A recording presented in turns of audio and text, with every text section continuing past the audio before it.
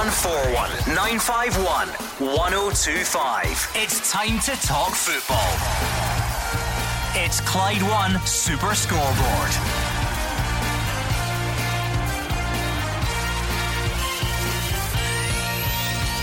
Good evening and welcome to Clyde One Super Scoreboard. Odsonne Edouard is the Premiership Player of the Month, with Napoli rumoured to be interested in his services. As Rangers get ready to welcome Feyenoord, we'll get the lowdown from a man who played for both sides, and Hearts worries deepen as another striker is ruled out for 3 months. I'm Gordon Duncan. Joining me tonight is Gordon Dalziel and Roger Hannah. And we always say it's a big week for the Old Firm. Celtic heading out to France tomorrow to take on Rennes on Thursday evening in the first of the Europa League group ties. A couple of hours later, Rangers will kick off against Feyenoord. But the real drama this week, Gordon, seems to be the wrong end of the M8. It's Hearts at Hibs on Sunday, and the losing manager may well be without a job by the time we're in this show next Tuesday night. Yeah, 5 games in and already managers are under threat for their jobs, but that's just the nature of the beast nowadays, Gordon. But all eyes will be focused on Thursday night for Celtic and Rangers. Celtic away and obviously Rangers at home to get off to good starts in the group stages, and we wish them all the best. 0141 951 1025. That is the number you need tonight. If you would rather tweet, you can get us at Clyde SSB. And don't forget, a bit later on in this hour, just before 7 o'clock, we're going to be joined in the studio by 7-time Grand Slam winner Jamie Murray. He's promoting a tennis tournament along the road, and we know he likes his football, Roger. I'm sure we'll welcome him to the madhouse and see what he's got to say for himself. 7 Grand Slam titles, more doubles championships than you care to remember, a Davis Cup victory, but he's never won Beat the Pundit, Gordon. This is true. This is very true. Roger, a big week on the football front, because we are now going to... We've had a flavour of it with the qualifying rounds, but now for Celtic and Rangers, it's about how do they juggle domestic football and European football, because everyone knows Celtic are going for 9, Rangers are trying to stop it. So that's massive. Every single week is massive. Now with the added I was going to say complication, I don't know if that's the right word. Well, it's a good complication. It's a good complication, but they have to fight on both fronts for the next couple of months. How certainly. do they juggle it? Well, they've had a bit of experience. Rangers had experience last year, Celtic for the last few seasons of marrying together the midweek demands of Europe and the weekend demands of the Premiership. You would think in this of all seasons the two teams would focus all of their attention on domestic action. Celtic chasing 9 in a row, Rangers desperate to stop them having 9 in a row. But you listen to the chant from some of the players in a week like this. Bolly Bolingoli spoke at the weekend about Celtic having the ability to get to the last 4 of the Europa League. Christopher Julian speaking this morning that they're in it to win it. Andy Halliday speaking at the start of the week as well about Rangers should show no fear against Feyenoord, that it's a Champions League group in all but name, if you like, with Porto and Feyenoord. So quite clearly the players, and I suspect the management as well, will want to focus for this week on Europe. Yeah, they'll want to get off to a good start, Gordon, because obviously winning breeds confidence. But I think all the concentration this season's got to be the league title. They've got big squads. I think that'll be a big factor. They will be used to the limits. And, I just think that you're looking at the group. It's a very difficult group, both Rangers and Celtic have got. But I think the most important thing for these two teams this season is the league title. 01419511025. Let's hear from you. Get your calls in nice and early, and if you would rather tweet, we are at Clyde SSB. Let's kick off with Odsonne Edouard. He is the Premiership Player of the Month for August. I know it's the 17th of September, but that's the August award just been given out. It goes to Odsonne Edouard. Newspaper reports this morning linking him with a big money move to Napoli. Now, speaking after he picked up the award today through a translator, it must be said. He says at the moment he's only got one club on his mind. I actually didn't know about this, and it doesn't really matter. I'm at the moment I'm a Celtic player. I've got a season to play. I've got a long contract. I'm really happy with the way I'm playing, the setup here. I'm really happy to play with my friends for the team. So the main thing at the moment is I'm a Celtic player, happy to be a Celtic player. I've got still a lot to prove within Celtic as part of the Celtic team. And as I said before, there's this season, there's a long season ahead of us. We need to concentrate on that, and that's the key. The key is I've got to prove myself here first. So, Celtic fans, what did you make of that story this morning when you saw your star striker Odsonne Edouard linked with a big money move to Napoli? What do you make of those reports, and what do you make of him at the moment, his level of progress, Roger? Well, for me, it's more of a story if Napoli weren't watching Odsonne Edouard at the minute. He's shone for Celtic, he's shone for the French under-21 team. Napoli recently signed Fernando Llorente, who had been a free agent since leaving Spurs at the end of the season, so that would indicate they're needing reinforcements in the attacking departments. But Napoli won't be alone. I think Borussia Dortmund had been linked with Odsonne before that. Teams back in France have been linked with him too. He is an outstanding talent. We've said it in the show in the last couple of weeks. Another hugely impressive performance in the Old Firm win at Ibrox. 2 impressive performances for the French under-21 team during the international break. His reputation is just growing and growing and growing. He said he's staying at Celtic. Celtic hold all the cards. They've got him in a long-term contract. He's treated well, he's paid well at Celtic. He knows he's a young man building a reputation, and when the day and hour comes for Odsonne Edouard to leave Celtic will, they'll try and maximise the money, and Odsonne himself will try and select the correct club for his career progress. I like the way he went about his business here in the interview, Gordon. I think he said all the right things. I think Celtic fans will be delighted to hear what he had to say. But one day, and I'm not saying just now, but one day the lad's going to go for big money. He's got everything in his locker. He's got to be a top striker. He's getting better season by season, and other clubs with big money will be sitting there waiting to pounce, but Celtic will be desperate to hold on to them. And as Roger quite rightly said, at this moment they've got all the cards, and just listening to a lad, he's desperate to stay with Celtic for more success. And this is what Celtic should be doing. We're just looking at the first of the Champions League games is kicked off there at 6 o'clock or 5 to 6. Moussa Dembele leading the line for Lyon against Zenit St Petersburg. No one at Celtic talks about Moussa Dembele anymore because of the progress Odsonne Edouard has made.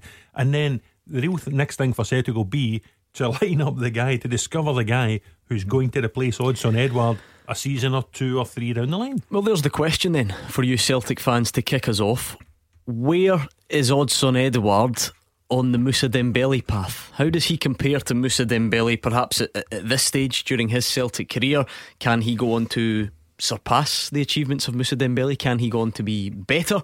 Does he still have a long way to go? Why don't you tell us right now? 01419511025. Odsonne Edouard is the player of the month for August in the Premiership. Where is he in comparison to Moussa Dembele? Tell us right now. Roger, your take? Well, I said a couple of weeks ago after the Old Firm game, I think Edouard will become a better player than Dembele. I think in terms of linking play, in terms of his technical ability, I think he's superior to Moussa Dembele. You might find Dembele will score more goals for you. He's a different type of striker. He'll, in a kind of old-fashioned style, he'll lead the line more than Odsonne Edouard.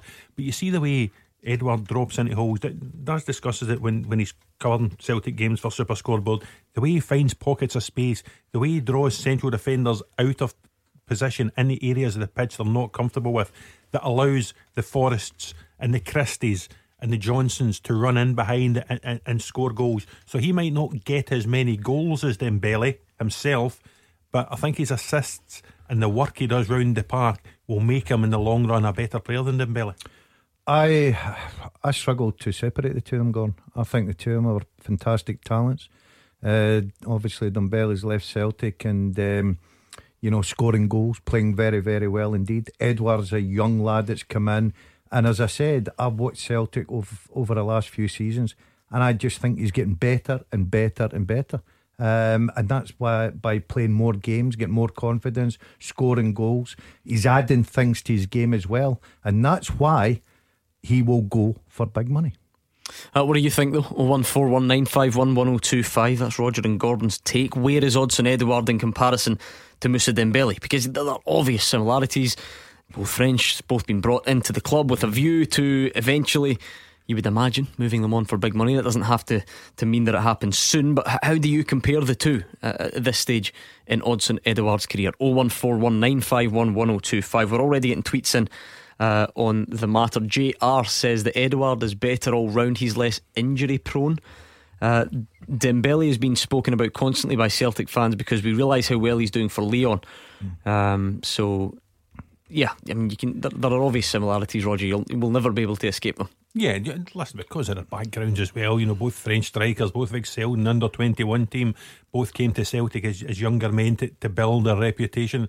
Moussa deservedly got his move, and Celtic got an awful lot of money for Moussa Dembele when he made that move. And Odsonne, I think he's just a little bit younger. He'll go on, he'll make his move, he'll wherever he goes next. Again, Celtic will make a lot of money, and Celtic will hope to fall back on the model that by the time Odsonne goes, they have a ready-made replacement to come in up front. I think what you're seeing is Celtic fans are probably saying Edouard now because they're watching him week in, week out, Roger. Dembele is obviously over in France.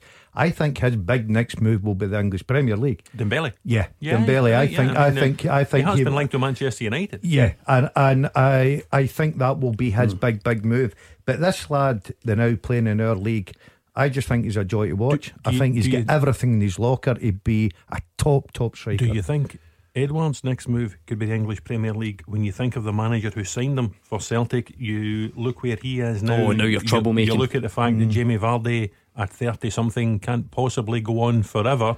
Could it be a case that maybe Brendan Rodgers could come back for Odsonne Edouard one day? Well, the big argument was when they paid the money for him, everybody saying, well, is he worth that? Brendan Rodgers says, yeah, he's definitely worth that. So, yeah, I understand where you're coming from, that one. Let's speak to Paul and Bailison. Hi, Paul. Hi, Gordon. Hi, Paul, how are you doing? Alright. Hi, Pano as well. Hi, Paul. What it was to do with the comparison to Dembele and Edouard. I think when Edouard first arrived at Celtic, I didn't think he was going to be the player that we got him for money-wise. But see, recently, I think he is definitely going to be a better player than Dembele, because Dembele sometimes is quite moody and lazy, like he'd be in and out again. Whereas, as you were talking about before a call, Edouard's he's really good at holding the ball up, and he brings a lot of other players into the game, which gives us more chances of scoring goals, obviously.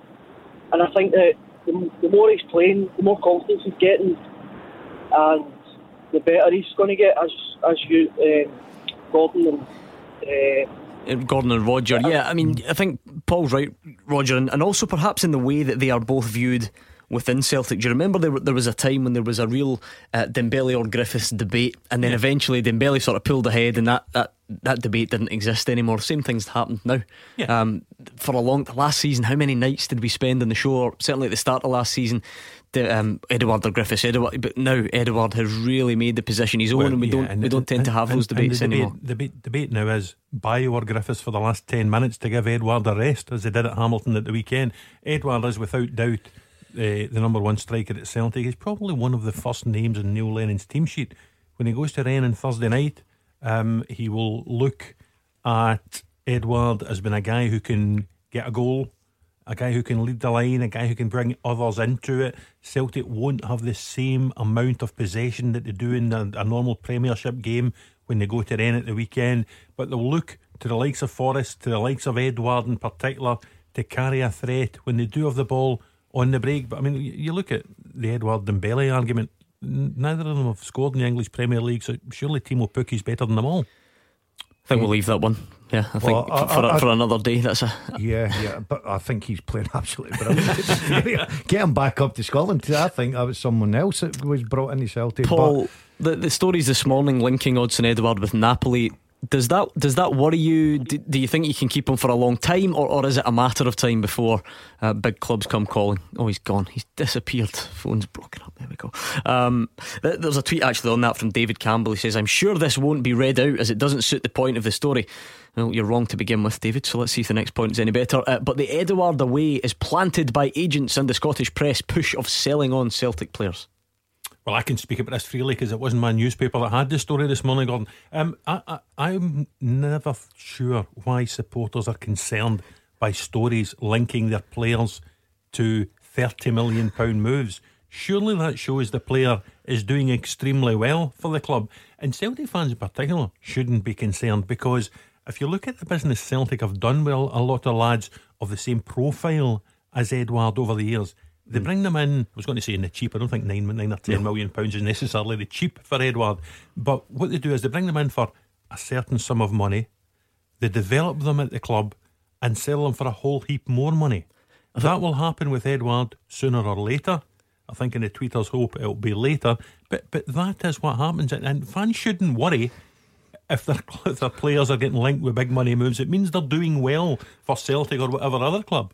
Paul and Bailison is back. Paul, I was just asking about your confidence of how long you can keep Odsonne Edouard for. Hi Gordon. I don't think we'll be able to keep him for. We'll get him at least for another season anyway.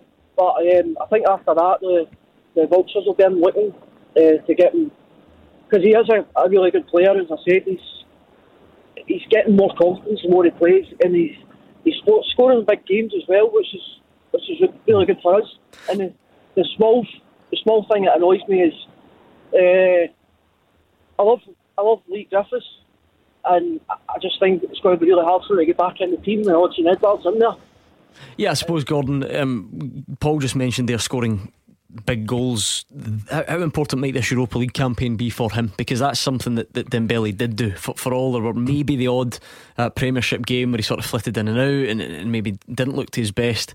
Scored against Man City, scored against PSG, and these are the games that will get you noticed ultimately. Yeah, that's the stage where everyone sits up and takes notice of you, Gordon, if you're banging in the goals.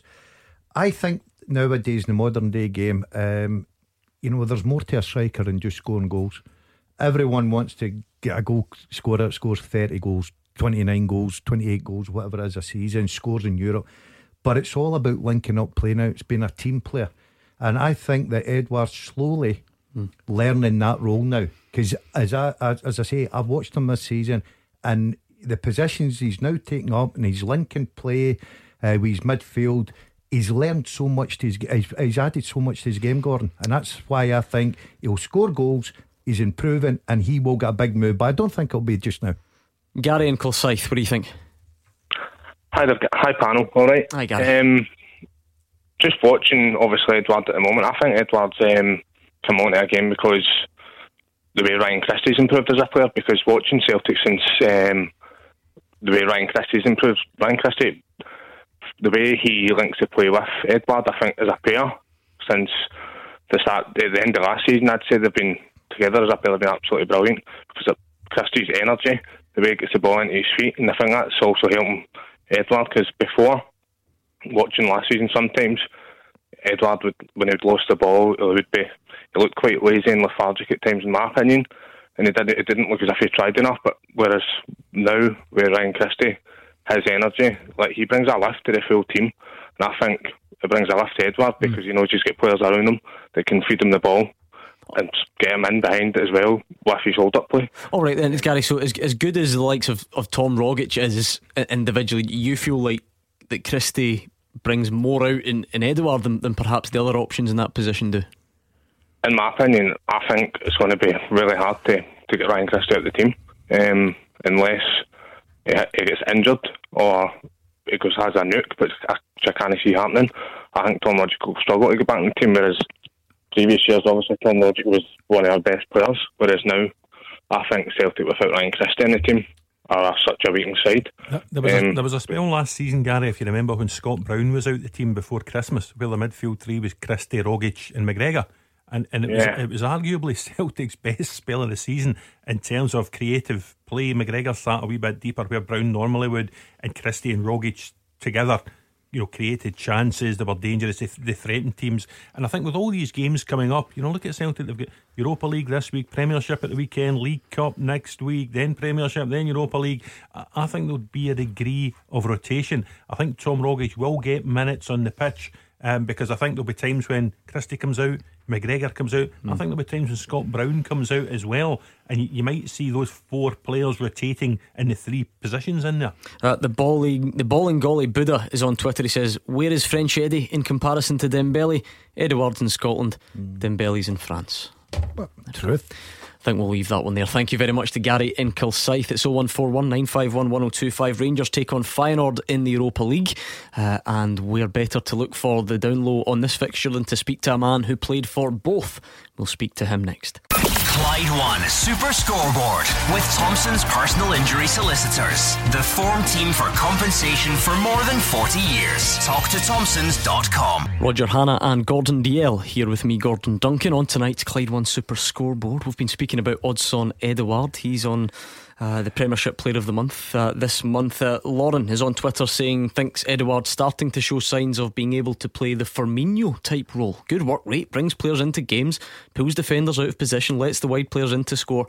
Would be great in a front three if we can hold on to him for a while. Says Lauren. Gary, similar. Edouard has all round to his game more than Dembele, brings other players in, which allows Christie, Forrest and so on. So there we go. 01419511025. That's the number you Rangers fans might want to dial right now to look ahead to Rangers against Feyenoord. I'm sure Roger Hannah has got a lot to say on the subject, and Gordon Dalziel has got a lot to say, but we're better to go for the expert opinion on the fixture than to a man who played for both clubs. I'm pleased to say we're joined on the phone line by Thomas Buffel. Thomas, how are you tonight? Hello, good evening. Fine, thank you. Good stuff. Thank you very much for joining us tonight, Thomas. Looking ahead to a big game between your former side. You of course signed for Rangers from Feyenoord in 2005. Does that mean you've got split loyalties on Thursday, or are you able to pick a winner? Yeah, it's a difficult question indeed. We're two great teams where I played and where I was successful, so it will be difficult to choose one of both. They have a lot of tradition both, so it was an honour to play for both of them. You are coming over to the game, I understand, though, yes? Yes, correct. Well, I take it if you're sitting in the Rangers end, you might want to pretend that you're supporting them on Thursday. Yeah, that's true. I'm going to sit in the Rangers main stand, so it's difficult to sit at the top of Feyenoord there, I think. How well do you manage to keep up with the fortunes of Rangers and your former teams, Thomas? Do you manage to keep an eye on what's going on? Yeah, well, it's not so easy to follow, but now and then I check the score sheets and the standings in the league. So obviously Rangers is back now since a couple of years at the highest league, and that's good for the supporters and the players. It's been a difficult time, and Feyenoord as well. They have ups and downs. How do you look back on your European memories at Ibrox, Thomas? It should be a special occasion at Ibrox. What are your sort of favourite memories of playing in those European occasions? Well, it was fantastic. Was the build-up towards the games and the press and the supporters around, and the atmosphere then before the game. A lot of supporters travelling to that game in away games, but as well at Ibrox.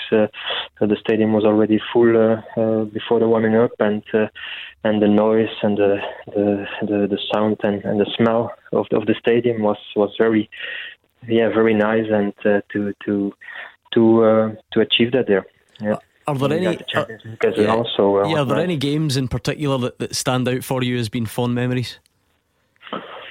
Well, I played in the UEFA Cup, but as well in the Champions League, and obviously the Champions League is still one league higher. So I remember the home game against Inter Milan that we managed to get to qualify for the last 16. I thought it was so was unique as well in the club history, and that was a nice memory when I as well gave an assist with a through ball for Peter Lovenkrantz. So the atmosphere was great and never to forget. Thomas, it's Roger Hannah here. We know it's a big game on Thursday night, but all our listeners have only got one question for you. Alec Ray's on this show with us every week.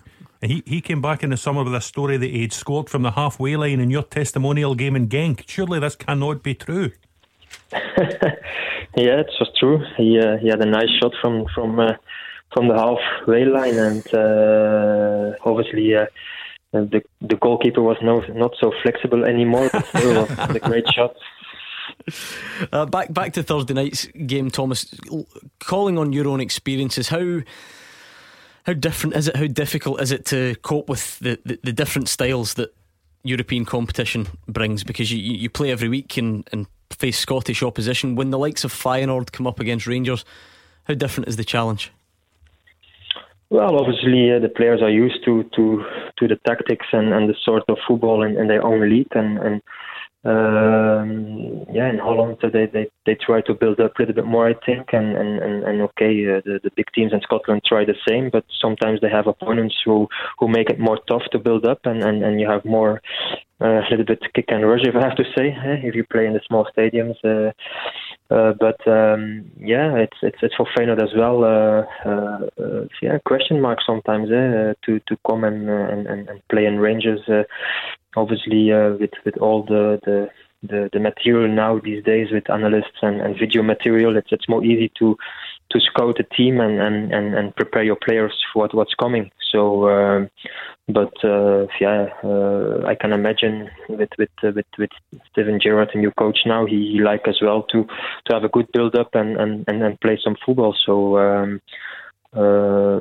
I'm very curious as well what I'm going to see from the both teams on Thursday. It's a difficult group. Feyenoord, Porto are there, young boys of Bern are there as well. If Rangers are to advance, Thomas, how important is your former teammate Alan McGregor going to be? I know he was in the squad when you were there. He's still there, 37, 38 years of age. But his experience will be vital, yes? Yeah, of course, he was there as well, and experience is always an advantage if you can teach the young players, the motivation, but as well to be calm before such a game, and speak with the players that they just have to do the same as they're used to in the league games, and they should be fine. So. Most players already played in the league, and they have to play for the same amount of supporters. So they should already be used to a kind of atmosphere. At the other end of the pitch, Rangers will be relying on the likes of Alfredo Morelos to get the goals that make the difference.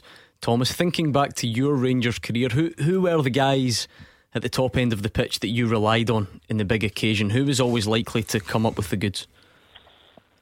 Well, we had one campaign with Dado Perso. He was very strong and powerful. Then we had the speed of Lovenkrantz, especially in European games. They sometimes they took him from the wing and put him more central to use his speed, as well as the game against Inter Milan.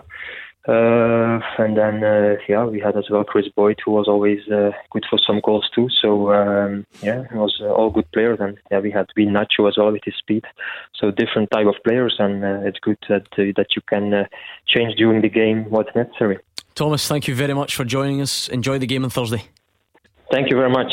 Good evening. Thank you. That was Thomas Buffel looking back on some memories there for Rangers and looking ahead to a game between his two former clubs. Can Rangers win this one, Gordon? How important, should I say, is this in terms of if they want to succeed in the group? Generally, the home games are vital, aren't they?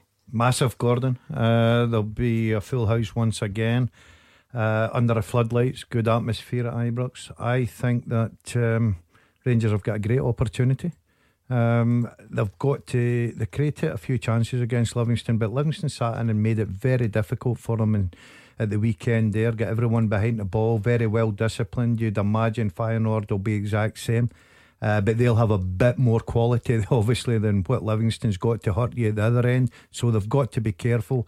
But I just think that home advantage, if they're going to really be serious in this group, then they've got to win their home games, and I think they can go off to a good start on Thursday night. Charlie's a Rangers fan on the line. Are you confident ahead of Thursday, Charlie? No. Doom and gloom. Well, just be positive. The flax, just give you the flax. The thing is, Rangers have staggered along since the start of the season, right? We scored 6 goals against Hibs and they probably won a game, right? We played rubbish against Celtic. We played rubbish against that team on the other day, or Saturday. Livingston, aye.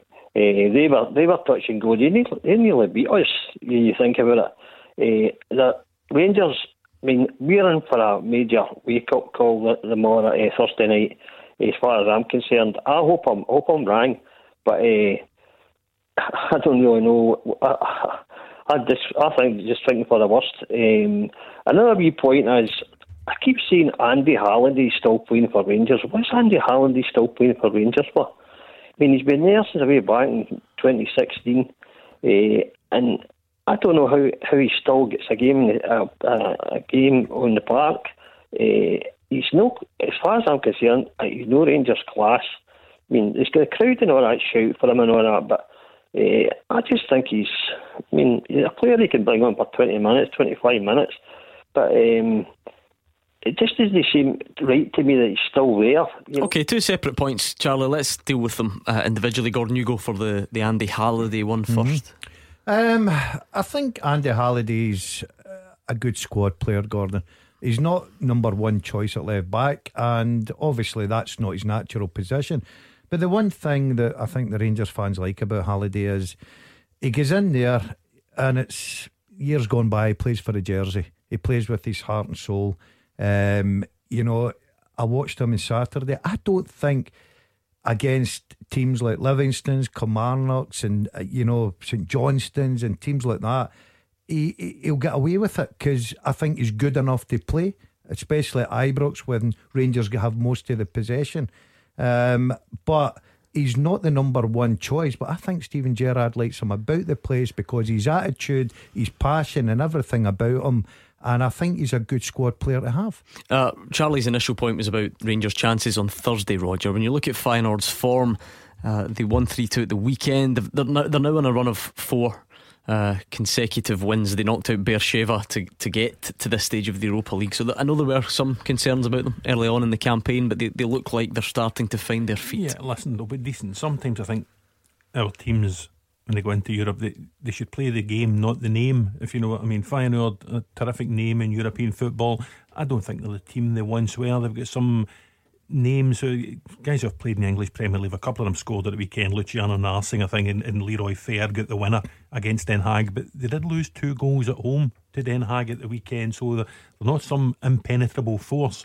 And if Rangers have any ambitions to get out this group and get to the last 32 knockout stage, they're going to have to win their games at Ibrox starting on Thursday night.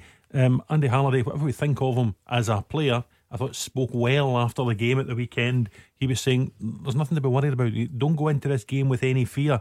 The games at Ibrox, Rangers tend to do well at Ibrox, tend to score goals at Ibrox. They did well in the European games during the qualifiers at Ibrox. So go into the game with no fear and go into the game trying to win the game rather than have any sort of worries about Feyenoord. Charlie, you have cited performances against Livingston and performances against St Mirren as evidence that Rangers can't win this game. But what about the European performances that got you there? Legia Warsaw came to Ibrox, Alfredo Morelos pops up with the goal. You've got a pretty good record in qualifying to get to this stage, so surely that gives you some sort of confidence. Well, I was at the games, but we never set the hair on the fire in any of the games. They won the games though. We go with that goal in the last bit, injury time.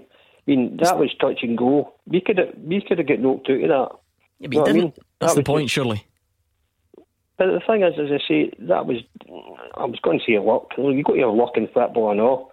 And he scored the goal, but that could have went the other way, no bother. And when I had the Celtic game there, I was watching Celtic, and I don't like to say it, but Celtic are class. Yeah, okay. Yeah, I don't maybe sound like a Rangers supporter, but they are. The guys have got at the back and that, and you could see that the class is coming out of Celtic. You were watching Rangers, it wasn't the same. And we beat them last season, right? We beat them last season and we didn't need to beat them, right? I don't even think Celtic were trying there, to tell you the truth. Well, you needed to beat them in the New Year fixture, surely. But anyway, our time is against us, Charlie, so we'll leave it there. Thank you very much for the call. 01419511025. Travel with Amber. Then we're going to be joined in the studio by Jamie Murray, one of Scotland's most successful sportsmen, joining former badminton champion Gordon Dalziel as well. We'll speak to him next. Clyde One Super Scoreboard with Thompson's personal injury solicitors. Getting you full compensation is their goal. Talk to Thompsons.com. Gordon Dalziel and Roger Hannah still here with me, Gordon Duncan, on tonight's Clyde One Super Scoreboard. You can get in touch on the phones as normal, or if you would rather tweet, then you will find us at Clyde SSB. Now listen, I need to be honest, it's not that we don't love hearing about Gordon Dalziel's Wraith Rovers goal scoring exploits or his young fledgling badminton career. But we are joined by 7-time Grand Slam winner, fresh from recent US Open success, Jamie Murray, and he's even kicked Gordon Dalziel off of his mic position to take pride of place in the corner. Jamie, how are you? Good, thanks. Yeah, I remember primary school collecting all the Panini stickers. Used to collect it. I'll sign it for you later on.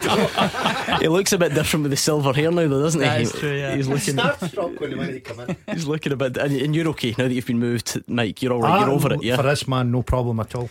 Right, good. Now, Jamie, the reason that you're here, we know you like your football, and we will drag you down to our mad world of football chat a bit later on. Hibs was off the menu tonight. Absolutely not. I'm sorry, you're not. No matter how bad they are, you're not getting away from it. But you're here in town. You're just along the road, actually, in Scotstoun, because of the Murray Trophy. Now, this is an international indoor tennis event that's running this week.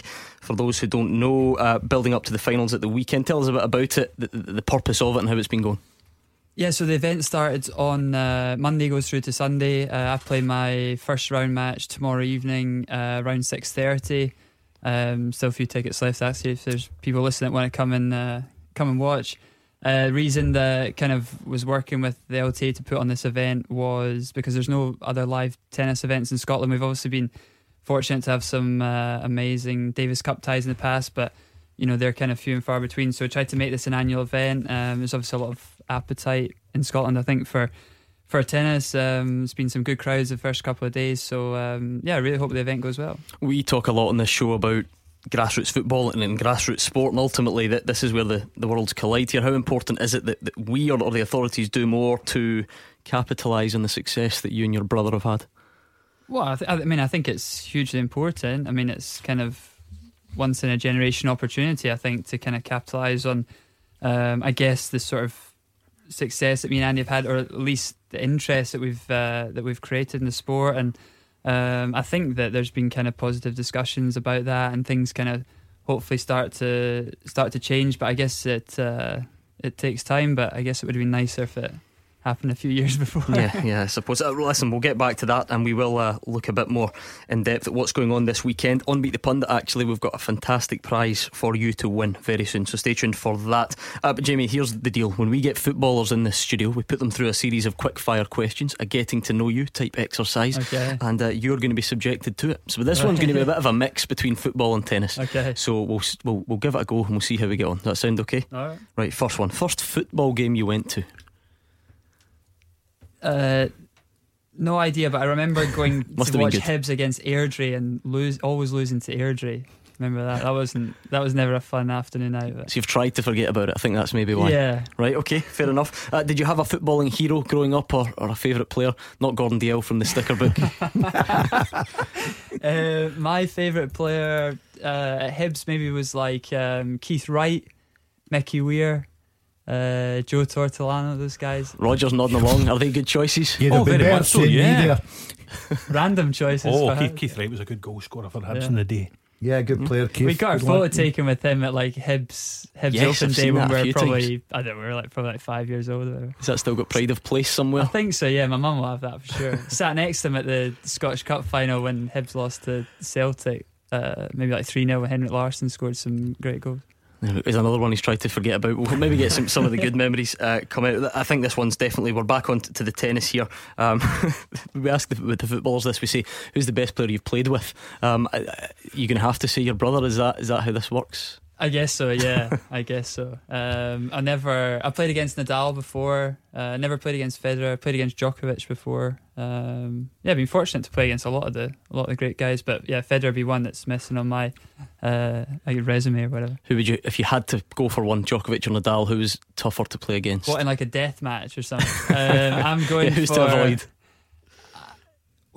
I'm going for. I always back Rafa. Always back Rafa. Yeah. Why is that?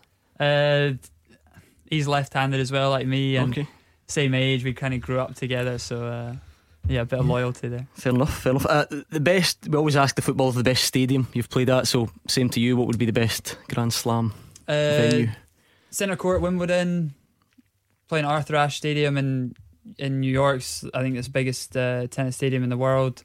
But Wimbledon, I guess, just for the kind of tradition and history and everything, is pretty unique place to play. Okay. career high, one moment. You have to choose one. You've got so much success to choose from, so it makes it difficult. But if you had to pick one, I think, getting to number one in the world in the doubles rankings was really special. I guess like kind of combination of like life's work, I guess. But if I think about one particular match, I played probably the Davis Cup match against Australia in the semi-finals of the Davis Cup at the Emirates, when me and Andy won in 5 sets against Leighton Hewitt and Sam Groth, and we kind of knew that if we could get through that match, we'd probably get through to the final and have a chance to win. So that's probably like my most memorable match, I would have thought. When we ask footballers this one, it gets all sorts of, some of them just blank and say no, not interested, and others come out with ridiculous pre-match superstitions. Do you have any? Not really pre-match superstitions. I quite like to use the same shower through the week, so even if like I go to the shower and someone's in that shower, I'll just wait. Yeah, I'll wait for that. Even if there's 5 or 6 free, I'll just wait for them. Yeah. Right, and how does that go down in the locker room? Do you get some suspicious glances? No, I don't think people are aware, but there's like my former partner Bruno Suarez, he did the same thing, and sometimes like we would end up with the same shower. So there'd be like 2-man queue to get in there. Yeah.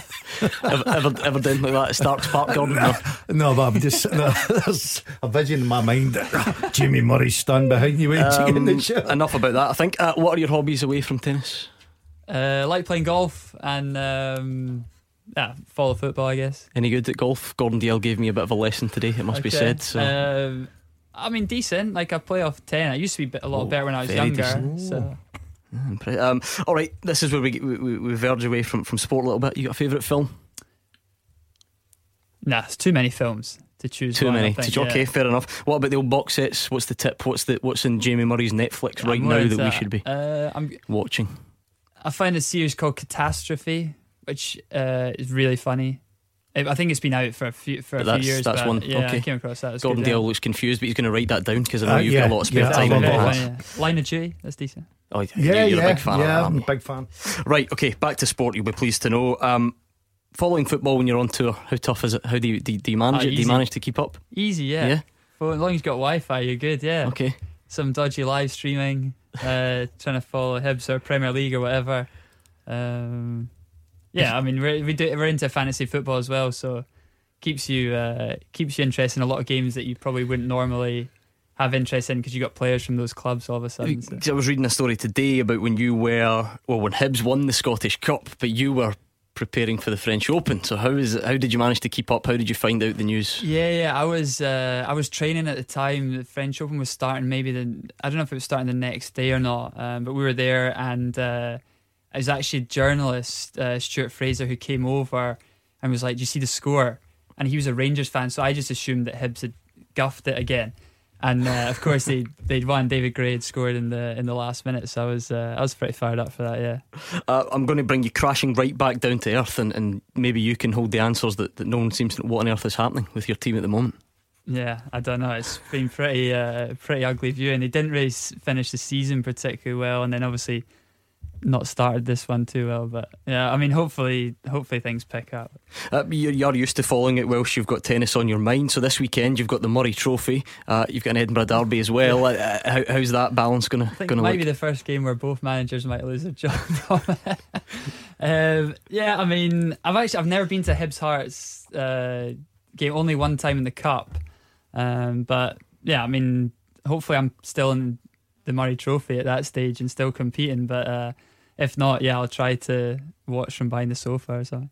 I'm clearly a complete professional doing my research today, reading some stuff about you and Andy and your love of football, and one from Andy that says he always cried when Hibs scored when he was young. Was that just did the emotion all become too much for him, or was it so rare that he was caught off guard? Yeah, I remember going to Hibs game and we're sat in the family enclosure and we turned up, we were maybe late and they're 1-0 down, and then another goal against 2-0. It was probably Airdrie again. And I just remember we were like 20 minutes in, he was lying across like 3 seats telling my dad, "When can we go home?" We've all been there, to be fair, Roger, Hannah. All been there. When you're young and it's just not going your way, you just want to go up the road. Exactly. Good stuff. Listen, Jamie, just to get back onto the tournament this weekend, tell us a bit about the format. Who's going to be involved? What is the the hope for the Murray Trophy? Is it about growth and trying to build this thing going forward? Yeah, so yeah, I mean, it's our first year, so kind of baby steps, I think. Try to make an annual event and grow it into something really cool, something really special. Try to get as big a tournament as we can. This year, it's a challenger level event. We get a lot of guys ranked from sort of 100 to 350 in the world. Some younger guys who are obviously using the challenger tour as a stepping stone to try to get onto the main tour. So we've got a good field. There's a few good players in there. Quite a few British guys in action as well. Young guy Aidan McHugh from Glasgow. He's playing tonight actually. So hopefully he can get a win. It's a good opportunity for him to kind of compete in an event at home. So. And you build Jamie at the start as a newly crowned US Open champion. Better than that, you've emerged as a champion of Scottish tennis in the last few years. I saw your comments to the LTA yesterday, just reminding them very politely, Scotland's a country, not a county, I think was your quote. Is it important to you and Andy that when you retire you leave a legacy for Scottish tennis? Not just the Murray Trophy at Scotstoun that senior players can come and compete, but there's more grassroots tennis for kids in this country. Yeah, I mean, absolutely. I think for us, like, Scotland has no history of tennis, and I think what we've been able to do to two boys from Dunblane to achieve what we have is pretty remarkable, I guess, given kind of the obstacles that were, I guess, in our path in order to do it. And I think when we finish playing, it'd be nice to kind of see that that has made a difference, and we've got more people into the game, that there's a lot of more opportunities for kids to get involved in the sport if they want to. And yeah, I mean, that's what we're working towards. Jamie, I'll be honest, I thought you were going to be bored stiff listening to us idiots talk about football, and I thought he'll be wanting to run out the door. That has absolutely flown in. It's already time for the news. In fact, we're late for the news. So thank you very much for joining us. Thanks for sharing your stories, and we wish you well at Scotstoun over the weekend. So and I have to say, Gordon, he's created a wee bit of history. As you know, Daz and I have done this show for nearly 10 years together. We've had all manner of football celebrities in this show. Mrs. Hannah hasn't batted an eyelid. She phoned just before the show tonight to say, I've just heard Clyde Jamie Murray's coming on with you. You and Gordon can get a picture with him on the way out. It's time for us to play this though. Beat the Pundit with the Scottish Sun. For the best football news and opinion online, thescottishsun.co.uk/football. The fun doesn't stop there, because we have an outstanding prize for you to win if you take part in tonight's Beat the Pundit. You don't even need to get any questions right. You can come on and stink the place out, and you will still win the following prize: 4 tickets to the Murray Trophy at Glasgow over the weekend. It's for semi-finals day on Saturday. 4 Babolat rackets, a racket bag, 4 tubes of tennis balls, towels, selection of grips and keyrings. You and the full family are going to be kitted out. You could be creating the next Murray, the next Jamie or Andy Murray. That's the hope. So if you want to win that prize, all you have to do is take part and beat the pundit. 01419511025. The lines close when the news starts at 7. Clyde One Super Scoreboard with Thompson's Road Accident Solicitors. The compensation you deserve when you've been sidelined. Talk to Thompsons.com. Roger Hannah and Gordon DL are still here. Unfortunately, Jamie Murray's not. He's away back to promote the Murray Trophy. Gordon Diallo still besides himself with excitement that Jamie Murray, 7-time Grand Slam winner, used to collect your Panini sticker. I bet it was one of those, Roger, that he was always desperate to swap in the playground. Get rid of that. Get rid of the DL one. Have you got a DL? I bet he was running. Those were the days when the Panini stickers were still in black and white. Oh, that's brilliant. You're delighted, aren't you? Yeah, well, I didn't hear him collecting any used to. Was it? Sorry, boys. Okay, time for this. Beat the Pundit with the Scottish Sun. For the best football news and opinion online, thescottishsun.co.uk/football. Time for Beat the Pundit. Roger -1 Hannah is here. Gordon DL is here as well, and one of them is going to be taking on Stephen from Netherlee. How are you, Stephen? Are you well, Stephen? Yeah, not bad. Good man. Now, Stephen, you're already a winner. As I advertised before the news, just for getting on, you are the winner of the following tennis package. And by the way, if I do say so myself, what a prize this is. 4 tickets to the Murray Trophy in Glasgow on Saturday for the semi-finals. You've got 4 Babolat tennis rackets, a bag to keep them in, 4 tubes of tennis balls, towels, grips, keyrings, the full shooting match. You, your pals, your family are now kitted out. If you don't win a Grand Slam in the next 10 years, you should hang your heads in shame. Fantastic, brilliant. Happy with that? Yeah, just brilliant, thanks. Good man. We'll see if we can add a signed ball to the mix as well. Heads, it's Roger -1 Hannah, and tails, it is Gordon DL. And it's tails, it's Gordon Panini of Panini sticker album fame. You've never played. Well, I mean, but you say that as if there's something untoward. Is that a heads Right, or I'll a go. tails, Roger? That's a tails. It's a tails. I'm in again. There we go. Right, I'm going to give Gordon some Clyde too, and that way he can't hear what you're saying, Stephen, because believe me, if he could cheat, he would. But he can't hear us now, so we'll get your 30 seconds ready.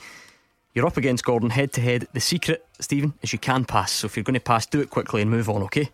Cool. Good man. Your time starts now. Which player won the Premiership Player of the Month for August? Edward. Scott Tanser and Wallace Duffy play for which Scottish Premiership team? Livingston. Name any team to feature in the Scottish Women's Cup semi-finals. Oh, Glasgow City. Where did Hearts sign Stephen Naismith from? Norwich. Who was the Rangers captain in the 2009 Scottish Cup final against Falkirk? McGregor. Who was the last Scottish team Christian Daly played for in his career? Oh, Hearts. Okay, let's bring Gordon back. Gordon, can you hear us? Yeah. You can. Same set of questions to you. You ready? Yep. Okay, let's do it. Which player won the Premiership Player of the Month for Edward. August? Scott Tanser and Wallace Duffy play for which Premiership team? Roscommon. Name any of the teams to feature in the Scottish Women's Cup semi-final. Motherwell. Where did Hearts sign Stephen Naismith from? Norwich. Who was the Rangers captain in the 2009 Scottish Cup final against Falkirk? Barry Ferguson. Who was the last Scottish team that Christian Daly played for in his career? Dundee United. And who managed Dundee United between 2009 and 2013? Quickly. Quick. Too late. Pass. Okay. Stephen, what do you think? I Fancy think your chances? he's got me. No, I think he's got me. Think so? Alright, Yeah. let's find out which player won Premiership Player of the Month. We've been talking about it tonight. It was Oddson Edouard. I think, Roger, I'm right in saying although it was August, the Old Firm game was included in the voting criteria. I'm not sure. I think it was, Is that because right? if you think about it, the Saturday would have been the 31st of August, yeah, and the Sunday was the 1st of September, so I'm pretty sure they lumped it all in together. Anyway, it doesn't really matter. That's just a boring side point. Scott Tanser and Wallace Duffy play for St Johnson. St Johnson. None of you got it, so it's 1-1. Name any team to feature in the Scottish Women's Cup semi-finals. You had the choice of Glasgow City, well done Stephen, Rangers, Hibs, Motherwell, and Motherwell. It's well a tough done. draw. Gordon was just discussing it before we come on air. You know, Motherwell, his beloved Motherwell, have drawn the Holders Hibs, so it's a tough draw in the Yes, semi-final. He was certainly saying. is, yeah. You both got it right though, so it's 2-2. Where did Rangers sign Stephen Naismith from? It's Norwich. You both got it. 3-3. Can see where this is going, can't you? Yeah. Get ready. Who was the Rangers captain in the 2009 Scottish Cup final against Falkirk? David Weir. It was David Weir. So we're still level. Who was the last Scottish team that Christian Daly played for? Rangers. It was Rangers. None of you got it. Gordon, which means if you had got the last one, What was it? Dundee United manager? Yes, from 2009 to 2013. Oh, it's too far back for me. Give us the initials. Did Stephen get it? He did No, not. no idea. Oh, Peter Houston. It was Peter Houston. Won the Scottish Cup in 2010. That's right. Houston. So Sorry, Peter. there we go. I'm afraid we're on to a tiebreaker. Gordon DL has got a Oh, no. miserable record in the tiebreaker. Stephen. Not as good as Jamie Murray's record in the tiebreaker. Oh, you very have good. to say. Yes, very good. I'm going to ask the question, Stephen. I will get Gordon DL to write his answer down. I'll then invite you to give me your attempt, okay? Cool. Good man. So the question is this: Hearts are bottom of the table at the moment. Yeah. What's their goal difference? They are bottom of the table, Hearts. They are struggling. What is their goal difference though? Gordon DL, hold up your piece of paper. Okay, Stephen, what's your attempt? -12. Okay, Stephen goes -12. Gordon goes -4. The answer, and believe me when I say this, Stephen, it pains me to say it, it's -4, and Gordon DL has got it right on the nose. If anyone Well was done, Gordon. if any of the pundits were going to get it on the nose, it would be Gordon DL, but he's done it. Stephen, you've taken me all the way. Unlucky, mate. No worries. Well played. Well played. Stephen, you've got the last laugh anyway. You've got the 4 tennis rackets, you've got the 4 tickets to the Murray Trophy, you've got the bag, the balls, the towels, all the rest of it. So when you win the US Open, or your son or daughter does, you can tell them that Gordon DL once appeared in a Panini sticker album. It'll certainly not be me. But that's brilliant. Cheers, Gordon. Good man, that was Stephen. Hopefully you enjoy the tennis at the weekend. So just listen, one last thanks to Jamie for coming in. Murray Trophy this weekend, hopefully it's a success. It's a tournament in association with LTA Scotland and Glasgow Life. The tickets are still available, so if you didn't win them on Beat the Pundit like Stephen, tickets are still available. You can go along and watch that at the weekend. You are delighted. Look at the look in his face.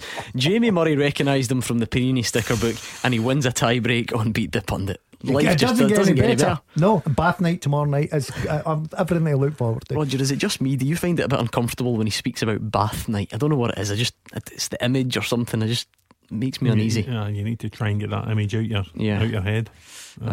It's on a Wednesday. I struggle to focus on the show because I know that he's listening. Although it would be worse if he was queuing behind Jamie Murray and Bruno Suarez for a shower. What about that? That was one of the. Oh, I know. I like it how he started off by saying, "Nah, I don't really have any superstitions, but." And then he goes on to that. So.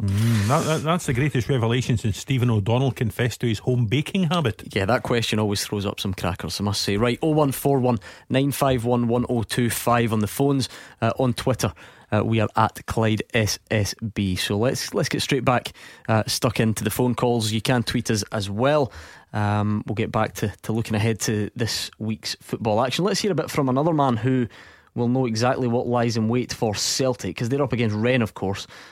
French defender Christopher Jullien has been looking ahead to that one. I was not so happy to see the French to come back there, but it's okay, Rennes is a good team, and I'm sure that we will go there for compete. They had a good year last year. They have a good team. I see that they had some new player with them. They have really, really good young player. They are known for that in all the world, and I can't wait. I can't wait to start for sure. But we have to be ready for that game, because I think it's gonna give the tone of our European way. So we're gonna be ready for sure. Will this set the tone for Celtic's European campaign? Christopher Jullien thinks so.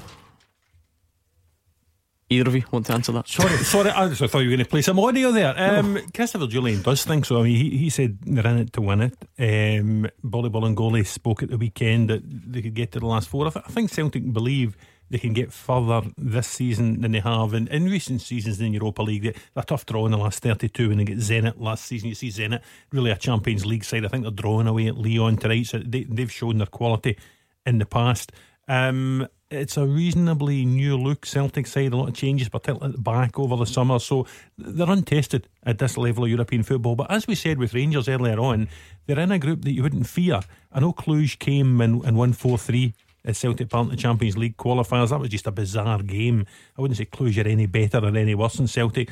No reason to believe Rennes are any better or any worse than Celtic either. Lazio will come with a big reputation, but a bit like Feyenoord, like we discussed earlier, I don't think they're the team they once were. So Celtic, a bit like Rangers, can go into this group with genuine ambitions of getting beyond the group into the last 32. I think when you get away from home in these competitions, Gordon, pick up a point at least. The most important thing is your home games. If you can get your 3 points at home and then pick up an odd point on the road, then I think you're in with a great shout. I think it's very hard to sit here because I've not seen a lot of French football. I've got to be honest in that. But Celtic will have done their homework. They'll know what they're getting into. They'll know the strength, weaknesses, and Celtic have got players that can hurt teams, especially in the counter attack. I mean, Roger, it was only a few weeks ago that French football, European football, world football observers were raving about Eduardo Camavinga, the 16-year-old midfielder for Rennes. At 16 he was running the show against PSG, so that's the level of opposition. I'm not saying they're all going to be like that, but that's a sign of some of the strengths that Rennes have. Yeah, they're a decent team. They could be without Mbaye Niang, who is possibly their greatest goal threat. People remember him from a spell at Watford. They had a spell at AC Milan as well.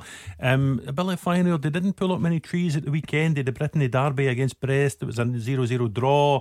They're doing fine in the league without really terrorising anyone. So Celtic went there when they played them in the old UEFA Cup a few years ago. I think it was a 1-1 draw over there in a group section. Was that the Chadou Rion goal? I think it might have been the Chadou Rion goal. When he just passes it right past the goalkeeper into the back Celtic, of the net. I think, won 3-1 in the game at Parkhead. Gary Hooper, I think, got a winner that night Neil Lennon's first spell in charge. So I would think Celtic could look at the games against Rennes in the section without being too concerned. The same goes for Cluj.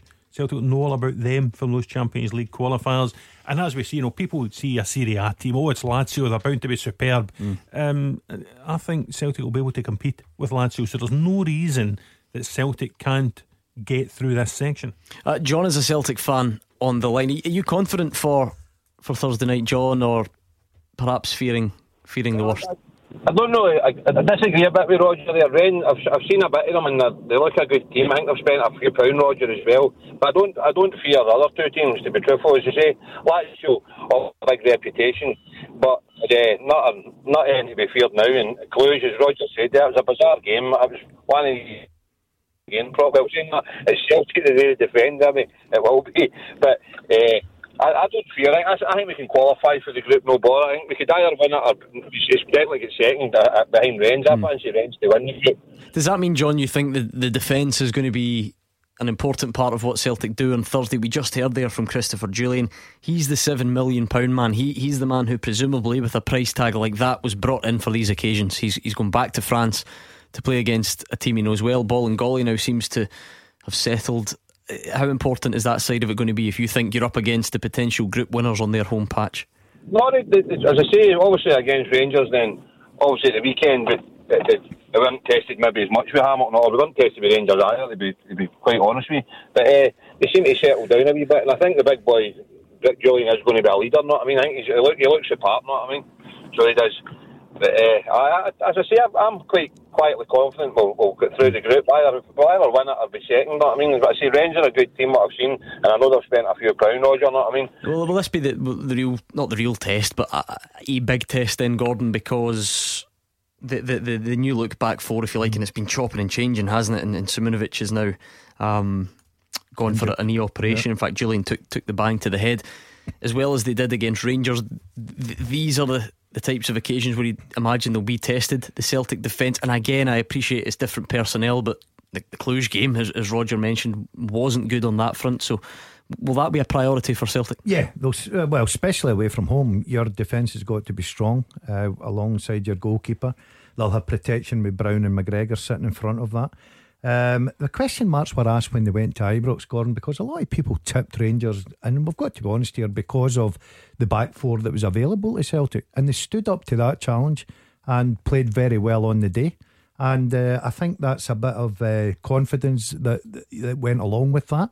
And you say Bolingoli at left back looks like he's settled down a little bit. Big money signing Julian looks a decent centre half now. But this will be a big test. But if they can stand up to that test, my point is, away from home, Rennes will probably be in the front foot. They'll try and take the game to Celtic. I think with the pace and the movement the Celtic have got, they've got players that can hurt Rennes, and I think they can score over it. And one that's gone under the radar so far, I've been really impressed with El Hamid since he's come in. I think he's been different class, Roger. There's like a no nonsense part to him. He doesn't. I know he's not 19. He is an experienced player. He's got a lot of European experience. He's played for his country. Nothing really seems to faze him. Whatever the occasion, he just seems to sort of cruise through the game. And now he's got over a couple of wee knocks that he got earlier in the season. He's the one who actually hasn't had the headlines, but I think he might be one of the ones that Neil Lennon's been most content with.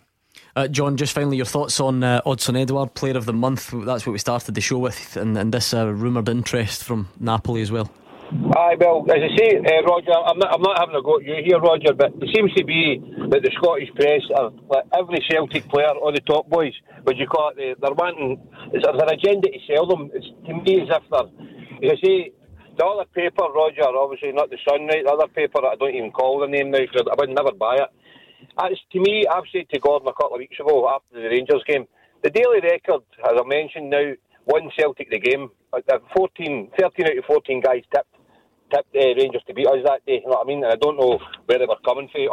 As you have touched on, defence was a bit dodgy, but it was just totally disrespectful to Celtic, so they were. And I think Neil Lennon just had to show them that day, and that was the team talk done for the day. Clear this up for me, John, because I'm always fascinated with, as Roger sort of touched on it earlier on, if these stories that the likes of one linking Odsonne Edouard with Napoli, if these are anti-Celtic stories, in what way is trying to get Celtic £30 million anti-Celtic. I don't really get that. No, I'm not saying. There seems to be earlier on in the season, right? We all knew Kieran was going to go right at one point, right? Right. But then they were trying to sell McGregor. There was the paper press were trying to sell. It's nearly every player. And Ncham, don't be wrong. I mean, Ncham wasn't maybe doing it at the time, but he's come on a wee bit, right? And I actually would play Ncham talks and something else. I would play Ncham on Thursday night against what you call it, Ben Strawwood. So would I, John. Who would you leave out, Roger? That's the A kind of wide game. player like. Well, Mikey Johnson's from not the team obviously of the weekend. injured. I wouldn't play El Yunusi. I'd play Yeah. Ncham. I think it's the type of game. Knowing what Ncham's like, Ncham is the type of player who can raise himself to another level when he wants to. And I think going away to back into his homeland against a team of Rennes quality, I think it's tailor made for a player like Ncham. It wasn't your paper that ran the story, it was Stephen McGowan's paper, and he'll be here tomorrow night, so you can ask him all about this story. But Roger Halleck, I mean, come on, defend your industry. Are you trying to sell on Celtic players? No. And not unless I can get a cut of it, Gordon, might be nice. But no, listen, as I said to one of the callers earlier on, I don't think it's a bad thing that players, not just at Celtic, players at any club are being linked with £30 million transfers. It shows the player is doing well, therefore the team is doing well, therefore there's an element of success attached to them. Just because they're linked doesn't mean Celtic need to sell Odsonne Edouard to Napoli tomorrow. It's just not. Listen, as we said earlier, the Napolis, the Dortmunds, the Monacos, probably the Leicester Cities will be watching Odsonne Edouard because he's doing very well, not just for Celtic but for his national under-21 team. John, thank you very much for the call. Rangers fans, something we've not really had the chance to discuss because of the timing over the weekend is the departure of Mark Allen. What did you make of his time at the club? Was it good? Was it bad? Was it somewhere in the middle? And where do Rangers go from here? Do you want to see that structure kept in place? Do you want a new director of football? Would you like to do away with the role? 01419511025. Tell us right now and we'll get a full-time teaser next as well. Clyde One Super Scoreboard with Thompson's personal injury solicitors. They play to win every time. Talk to Thompsons.com. Gordon Dalziel and Roger Hannah are here. Rangers fans, we're looking for your thoughts on the spell that Mark Allen had at the club. He's now gone. It was late Friday night. We had a lot going on over the weekend. We've not had the proper chance to deal with it and get your reaction to it, so let's do that now. How do you rate his time at the club? Was it good? Was it bad? Was it somewhere in the middle? And what about the future? Do Rangers stick with the director of football role? Should you get someone else in, or should you change the structure? You tell us right now. 01419511025 or Twitter at Clyde SSB. Tonight's full-time teaser, though, sent in to fulltime@Clyde1.com, is this. John sent it in. He says, since 1997 10 players have scored for a club that's been in the Champions League final and have also scored in Scotland's top flight for a non-Old Firm team. Easy. So 10 players have scored for a club that has been in the Champions League final and have scored in Scotland's top flight for a non-Old Firm team. This all has to have happened since 97. Does that make sense? All of it. Every clue in there must have happened since 97. Please note, the players may still have played for one of the Old Firm. I'll get us off and running. They haven't scored in the Champions League final. No, not necessarily. For a club that's been in the Champions League final. I'll get us off and running, Roger. Go for it. Andy Robertson. Yes. Shows you're working. Go on, Roger, get the other 9. It's pretty easy. Shows you're working for that one. Explain it. Liverpool, Dundee United. Yeah, exactly. Well, this could be a yes or a no. He did play that tends to be the way Paul Lambert they work. He played for Motherwell and St Mirren. No. So did he score in Scotland's top flight for a non-Old Firm team since 97? He wouldn't have. Oh, 97. It's all since 97. It's all since, right, yes. I'm with you now. Okay, it's usually Gordon that doesn't get the question, by the way. Just, I don't know why you've taken a turn at misunderstanding it tonight. He doesn't have to play in the Champions League final. He's played with a club that plays in the Champions League final. You tell him, Gordon. You tell him. He never listens. 10 scored for clubs. Jody Morris, Chelsea, St Johnstone. No. No way. It seems to me like a great guess. I can only assume I don't know where he falls down, but no. He's a Chelsea assistant manager. Yeah, I know he is. No. So he is on the list. He is. Oh, you're right. Have you two swapped brains or something? No offence, but well, if that's the case, then Michael Dewberry. No, yeah. no. I can't believe you just got Jody Morris and Roger Hannah's sitting there scratching his head. I'm still trying to work out the question. So there's 10 players have scored for a club that's been in the Champions League final since 97. Mm-hmm. And they've scored in Scotland's top flight for a non-Old Firm team. Yeah, since 97. Since 97. So like Jody Morris and like Andy Robertson. Right. Like the two I've already got. You can play along with us on Twitter at Clyde SSB. I did say, Rangers fans, we were looking for your take, your assessment of Mark Allen's job at the club. How do you think he did? Where do Rangers go from here? Stephen Gerrard says he is sad to see Mark Allen leave, but he respects his decision to move on for family reasons. The Rangers boss isn't sure what the club are going to do in terms of a replacement, but says he will be part of the selection process. It doesn't change things for me in terms of my role and the day-to-day stuff. Of course there's a void there at the moment. Mark's been brilliant for me. He gave me incredible support. He sold the job to me, not that it needed selling, but Mark was the one who come and got me. So I appreciate the opportunity from him. But I totally respect and understand his decision. He's lived away from his family for 2 years, and he was brought in at a time at this club when it needed shaking up, and Mark was the person and the character to shake it up and get it to where it is now. I would have wanted him to stay around a bit longer, of course, but you know, everyone has the time, and Mark's decided that he wants to go back towards his family. I respect that. In terms of whether the club put a similar type person in that role and how long that'll take, they're questions you'll probably have to ask the board. Will I be involved in the process? Probably. I'm not in any rush. I think the club needs to decide whether they want a technical director in, and if the right person's out there, or if they can find the right person. I think that's the main thing. There's no point filling it with just someone, because I'm sure there'll be a queue for it. I think it has to be the right person, and a person who complements everything and all the hard work that Mark's done, because when he's walked in the door to where it is now, he's done a hell of a job. Fair play to him. Hell of a job, says Stephen Gerrard. But Rangers fans, do you agree? How do you think Mark Allen fared at the club, and where do you go from here? 0141 951 1025. Roger Hannah. I'm still thinking of the teaser. Forget the where teaser. The Rangers go from here under Mark Allen. How do you assess his role at the club, or his spell at the club? I'm quite sure there were people at the club who have forgotten already that he's been there. I don't think he did a sensational job. I think he probably did an okay job. He's left with the Rangers wage bill that is probably too high for the liking of the directors, I have to say. But if Stephen Gerrard was content with his work, then that's probably a better witness to his work than I am. Where Rangers need to go now is, before they appoint anyone, they need to decide what type of person they want. Do they want a head of recruitment whose main task is simply to bring people in? Do they want a director of football to oversee the entire football department? Or are they happy having Stephen Gerrard, the manager, overseeing the entire football department? So they need to decide what type of individual they want before they then go and try and headhunt that individual. I would think one of the most important relationships at a club, as we said in the show on Saturday, is between the manager and that person, whatever title you give to that person.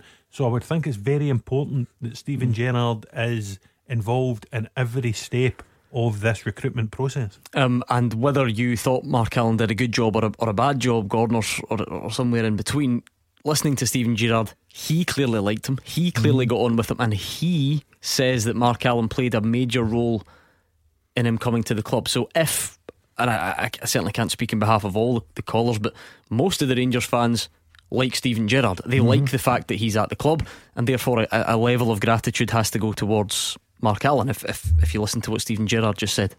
Yeah, you can recognise just with the interview there, Gordon, that obviously Stephen Gerrard got on with Mark Allen, and that's so important. Roger's right. If it's going to be another director of football, then Stephen Gerrard's got to play a big part in it, because he's got to have that same relationship. He liked him because of probably a couple of things. He brought him to Rangers, he brought him to the club, gave him his opportunity, and obviously backed him. Because if you look since the Rangers managers come in, maybe I'm wrong here, but I think it's over 30 players he signed, which is some backing, you've got to say. So I think the two of them had a terrific relationship. I think the Rangers managers will be sad to see him go, but it's so important for Rangers, if they're going to bring someone in just to fill that role, they have got to get it right. They've got to be a bond there with the manager as well. If you base it purely on recruitment, Roger, you would always have a fairly tough task on your hands in judging whether a director of football was good, because every club now, they have such a turnover of players. You get a lot of success, you get a lot of failures.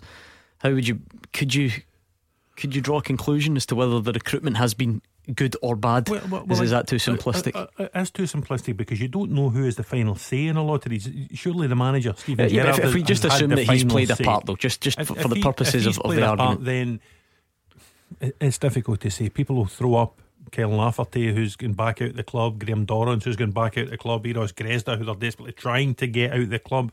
But there have been some successes coming in, and in the last year or two as well. So it would be difficult just to completely dismiss all of Mark Allen's work. But I think if Mark Allen was really rated by the board, Mark Allen would still be in his job today.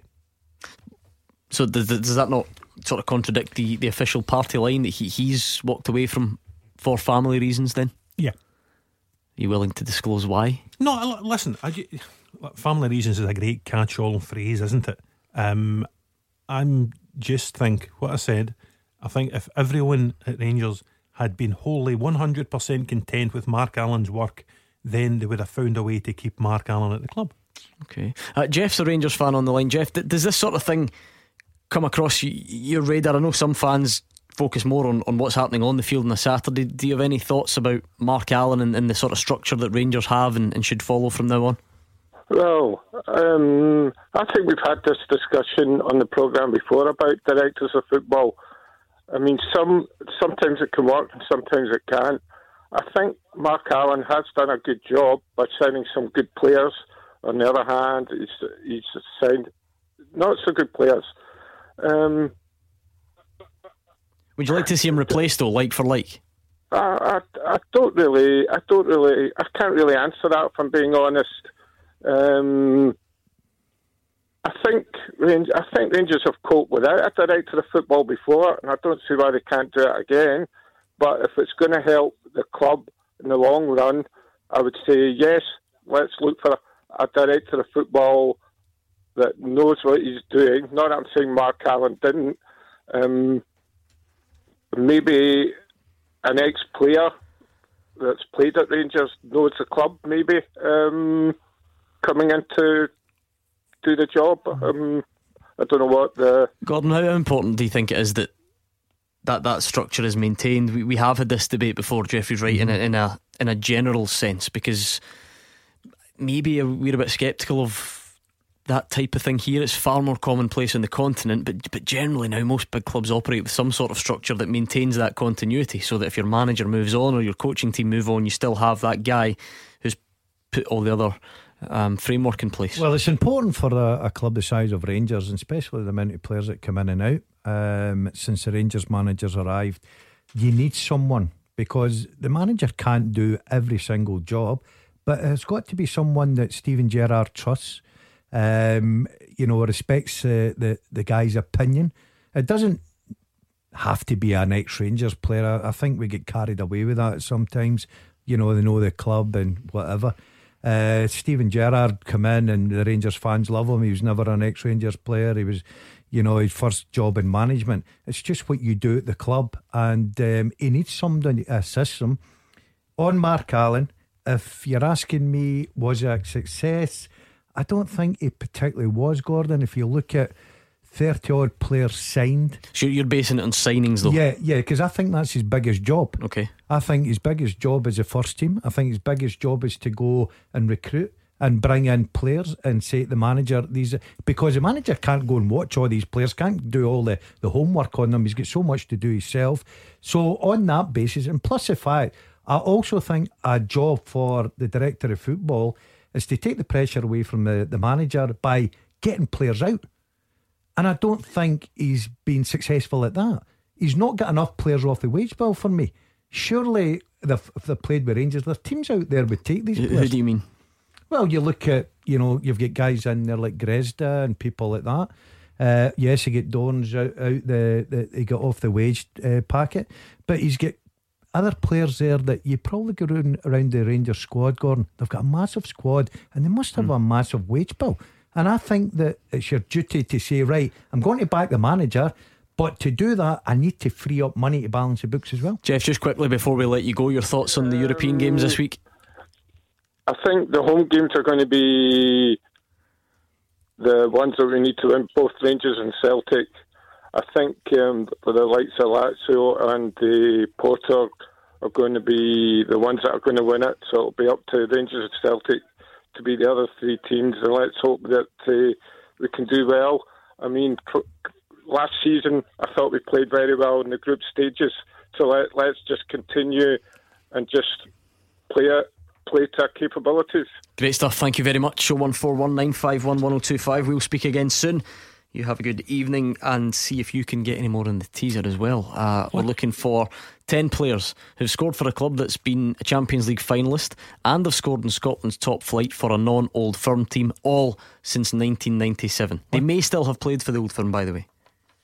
You've got Andy Robertson, Jody Morris. Sorry. What about Ravanelli? No. So my guess would be maybe he didn't score for Juventus after that time.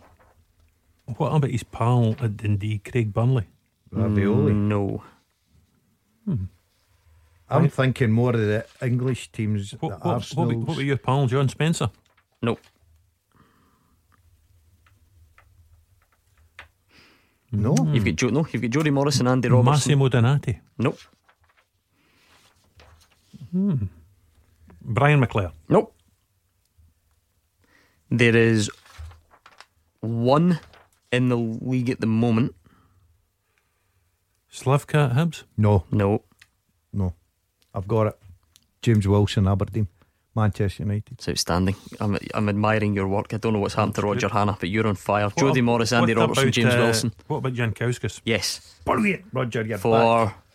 He scored for Porto and he scored for Hearts. He did. So yeah, that's a good start. Jankowskis, Morris, Robertson, Wilson. We'll get the rest next. Clyde One Super Scoreboard with Thompson's personal injury solicitors, the league leader for compensation. Talk to Thompsons.com.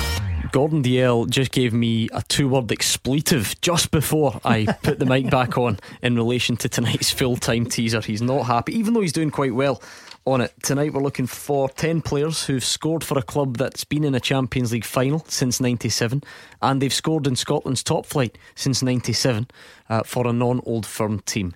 They may also have played for the Old Firm at some point. So guys like Edgaras Jankowskis, Jody Morris, Andy Robertson, James Wilson. You got any more during the break? Yeah, we did. Liam Miller, Hibs and Manchester United. Brilliant, well done. Did also play for Celtic of course, yeah. Liam Miller. What about Gary McAllister? No. Oh, Roger. Oh, of course his mother will go to Burnley, right? Yes, Burnley. Not since 97. You have got a Motherwell one still to get. You've got a Dundee one, you've got a Ross County one, you've got an Aberdeen one, and a Livingston one. The Livingston one is off the scale difficult. I would forget about it. Try and get the rest. Aberdeen. The rest are doable. Hold on. Aberdeen, Dundee United. No, Dundee and Motherwell. Ross County. Oh no. The key is going to be to link those clubs to guys who also played for big English clubs. The ones you've got remaining are all from big English clubs. There's only one that played on the continent. Okay. I don't like your silence. Clue time already, I think. No. No, you happy, Roger? Yeah, Roger will you going to get one? No, I wouldn't have thought so, but I'm giving it a go. You'll put a late run together. Ian Downs is on. He says, I was devastated to hear of Mark Allen's departure. In order to emphasise this, the only worse news would have been Steven Gerrard leaving. He did an outstanding job, and this is a major blow for us. Not least, he brought in Steven Gerrard. There we go. Ian is a big fan of Mark Allen. I think that's where the pats in the back will come from, the fact that he's brought in Steven Gerrard, and I think that's why Steven Gerrard gets on with him so well. It's an opportunity of a club the size of Rangers, his first job, and that's why it's so important. The next person that comes in must have the same relationship with the manager. More tweets coming in at Clyde SSB. Anthony Innes says, I don't agree with Roger. I think Celtic have a tough group. I think Rangers group is arguably easier, despite us being in pot 2. Lazio and Rennes, who are flying, will be really tough. And what about this, Roger? Can you remind us who Rennes played at the weekend? Brest and Brittany Derby. Yeah, so Hugh Moan is on and says, Rennes draw last weekend shouldn't make Celtic more confident, since Brest are a Diddy team. Don't get that. Right. I do have a tumbleweed sound effect somewhere. I should probably play it out at some stage. Would it be best just leaving that one there? Skimming over the top of it? Yeah. Especially with Gordon Dalziel around? Yeah. Yeah, I think you're right. And you'd like to add, Gordon? No, I didn't think so. I'm the teaser. Yeah, I didn't think so. What about, we're on the teaser, what about Man United and Aberdeen? Ben Thornley? Nope. What a shout that is. I thought the Livingston win. If the Livingston is not the English team, is it Guillermo Amor? No. Who did he play for on the continent? Barcelona. Well, you're along the right lines then, but it's not Barcelona. Real Madrid. Yes. Who played with Real Madrid? Played with Livingston. Lots up. Come on, Roger. You should know that. Not David Fernandez. Big centre half. It sounds a little bit. Oscar Rubio. No. It sounds a little bit like that martial arts you do when you put on a white suit and karate. Yep, it's kind of like that. Mauro Zarate. It's Rolando Zarate. Aye, brother. But we'll give you it anyway. Rolando Zarate, James Wilson, Andy Robertson, Jody Morris, Liam Miller, Edgaris Jankowskis. So the rest all played for the English teams. So you're looking at someone who's played for Man U, Chelsea, Arsenal, Liverpool or Spurs. Yeah? Pretty much. That should be simple, does? 4 more to go. No, for me. Listen, we'll come back to it in a couple of minutes because we've still got some more football chat to squeeze in. I think we're probably at that stage where you do start to turn your mind to sort of team selection, strategy, what in particular the Celtic Rangers need to do to get a result. Is there anything you would do differently? Anything in particular you would like to see from either side? This is the last chance you'll have to get your predictions in. Yeah, I think a good point. Well, I'm on Thursday, I'll get mine in quickly. I think a good point that Roger came out with about Cham away from home, bit of strength in the middle of the park. So Neil Lennon might just tweak that. I think at the expense of El Yunusi. Yes. I think he'll go for a more defensive midfielder in there. And in Cham, I think every time he's come on, and especially at Ibrox, I thought he was terrific. So is that also perhaps is that theory strengthened by the fact that it's not as if El Yunusi has been playing every week, flying, banging, and go? You know, he's new anyway, and he's still getting up to speed. Would that make that decision easier? Yeah, I think so. I think you're right, Gordon. I think he's getting up to speed. I think getting away from home in the first game is very important to get something. And I think that Neil Lennon will try and make it as tight as possible and hit them with the counter attack with Edouard and obviously Forrest and Christie and Cham can get there as well. So I would see that being a real positive move for Celtic. What about from a Rangers perspective then? Anything in particular, anything different? Can we assume that Alfredo Morelos leads the line? Is surely not. Are we still going back to Jermaine Defoe every now and then, or are there those occasions for Alfredo Morelos? Well, the big one is obviously he'll need to replace Kent. I think Arfield will go forward. I like Arfield more forward now. I know that he's played a lot of his career in the middle part, but I like him in the forward position. Ojo, and obviously I think he may, with one eye on, it's not the greatest place in the world to go in Sunday, St Johnstone. I think he may just go with Defoe. Morelos Thursday, Defoe Sunday. For me, a lot will depend on whether Ryan Jack's fit for the game on Thursday night as well. I think Arfield, without Kent, I think Arfield does his right, will step forward one. That creates a space in the midfield alongside Davis and Aribo. If it's not Jack, can Andy King come in for a game? I don't think he's going up here to warm the bench, so he'll have to play sooner or later. Right, I would say. We better go back to the teaser. Let's do some wrong answers. Hugh has tweeted in to say Pat Nevin. No, that's not right. The fanzine's on. Frank Sozzi. No, that's not right. You're, I think, probably a couple of years out on that one. Scott Murray says Paul Lambert. No more coming in for Frank Sozzi anymore. You two? What about David Ngo, Ross County and Liverpool? Wonderful, well done, David Ngo. Oh, brilliant, and Roger. I cannot believe, because he's one of Daz's heroes in his time at Fir Park, Franny Jeffers. Franny Jeffers, well done. The Fox in the box. Arsenal. Yes, Arsenal. Yeah. Which means you've only got how many to go? 2. Is that right? I think 2 to go. Did you say a Dundee player and an Aberdeen player? Could yes. that be right? So we've missed out. It's not Ravanelli and it's not Burley from that area. No. It's not Fabian Caballero, who was at Arsenal. I'm not sure this is going to help, but it's a bit more subtle than that. It's a bit more difficult. For a start, he's not a goal scorer, and he's also, it was a pretty brief spell, but I mean a good pedigree. I came up here with quite the CV. Aberdeen, Dundee. I think he scored on his Dundee debut down at Kilmarnock in a midweek game in 2018. What's as recent as that? Yeah. You probably were covering it. Come on. It was a midweek game. I think he was a central defender. I've no idea. Spurs. Oh, Colker. Stephen Colker. Well Stephen done, Colker, well done. And the last one? Aberdeen. Is that? Did you say? Yeah. Do you know what? I've misled you slightly, purely because I forgot he's another bit of paper, and he's not from a British team. It's a German team he scored for. Can't be many Scots that have played. Scott Booth. Yeah, there we go. Scott Booth, well done. We got there in the end. Thank you very much to Gordon Dale and Roger Hanna, and of course Jamie Murray for joining us earlier on. Big thanks for all your calls and tweets. We'll be hoping for more of the same tomorrow at 6 with Stephen McGowan and Jim Duffy. Stay where you are, because Stephen Mill is up next.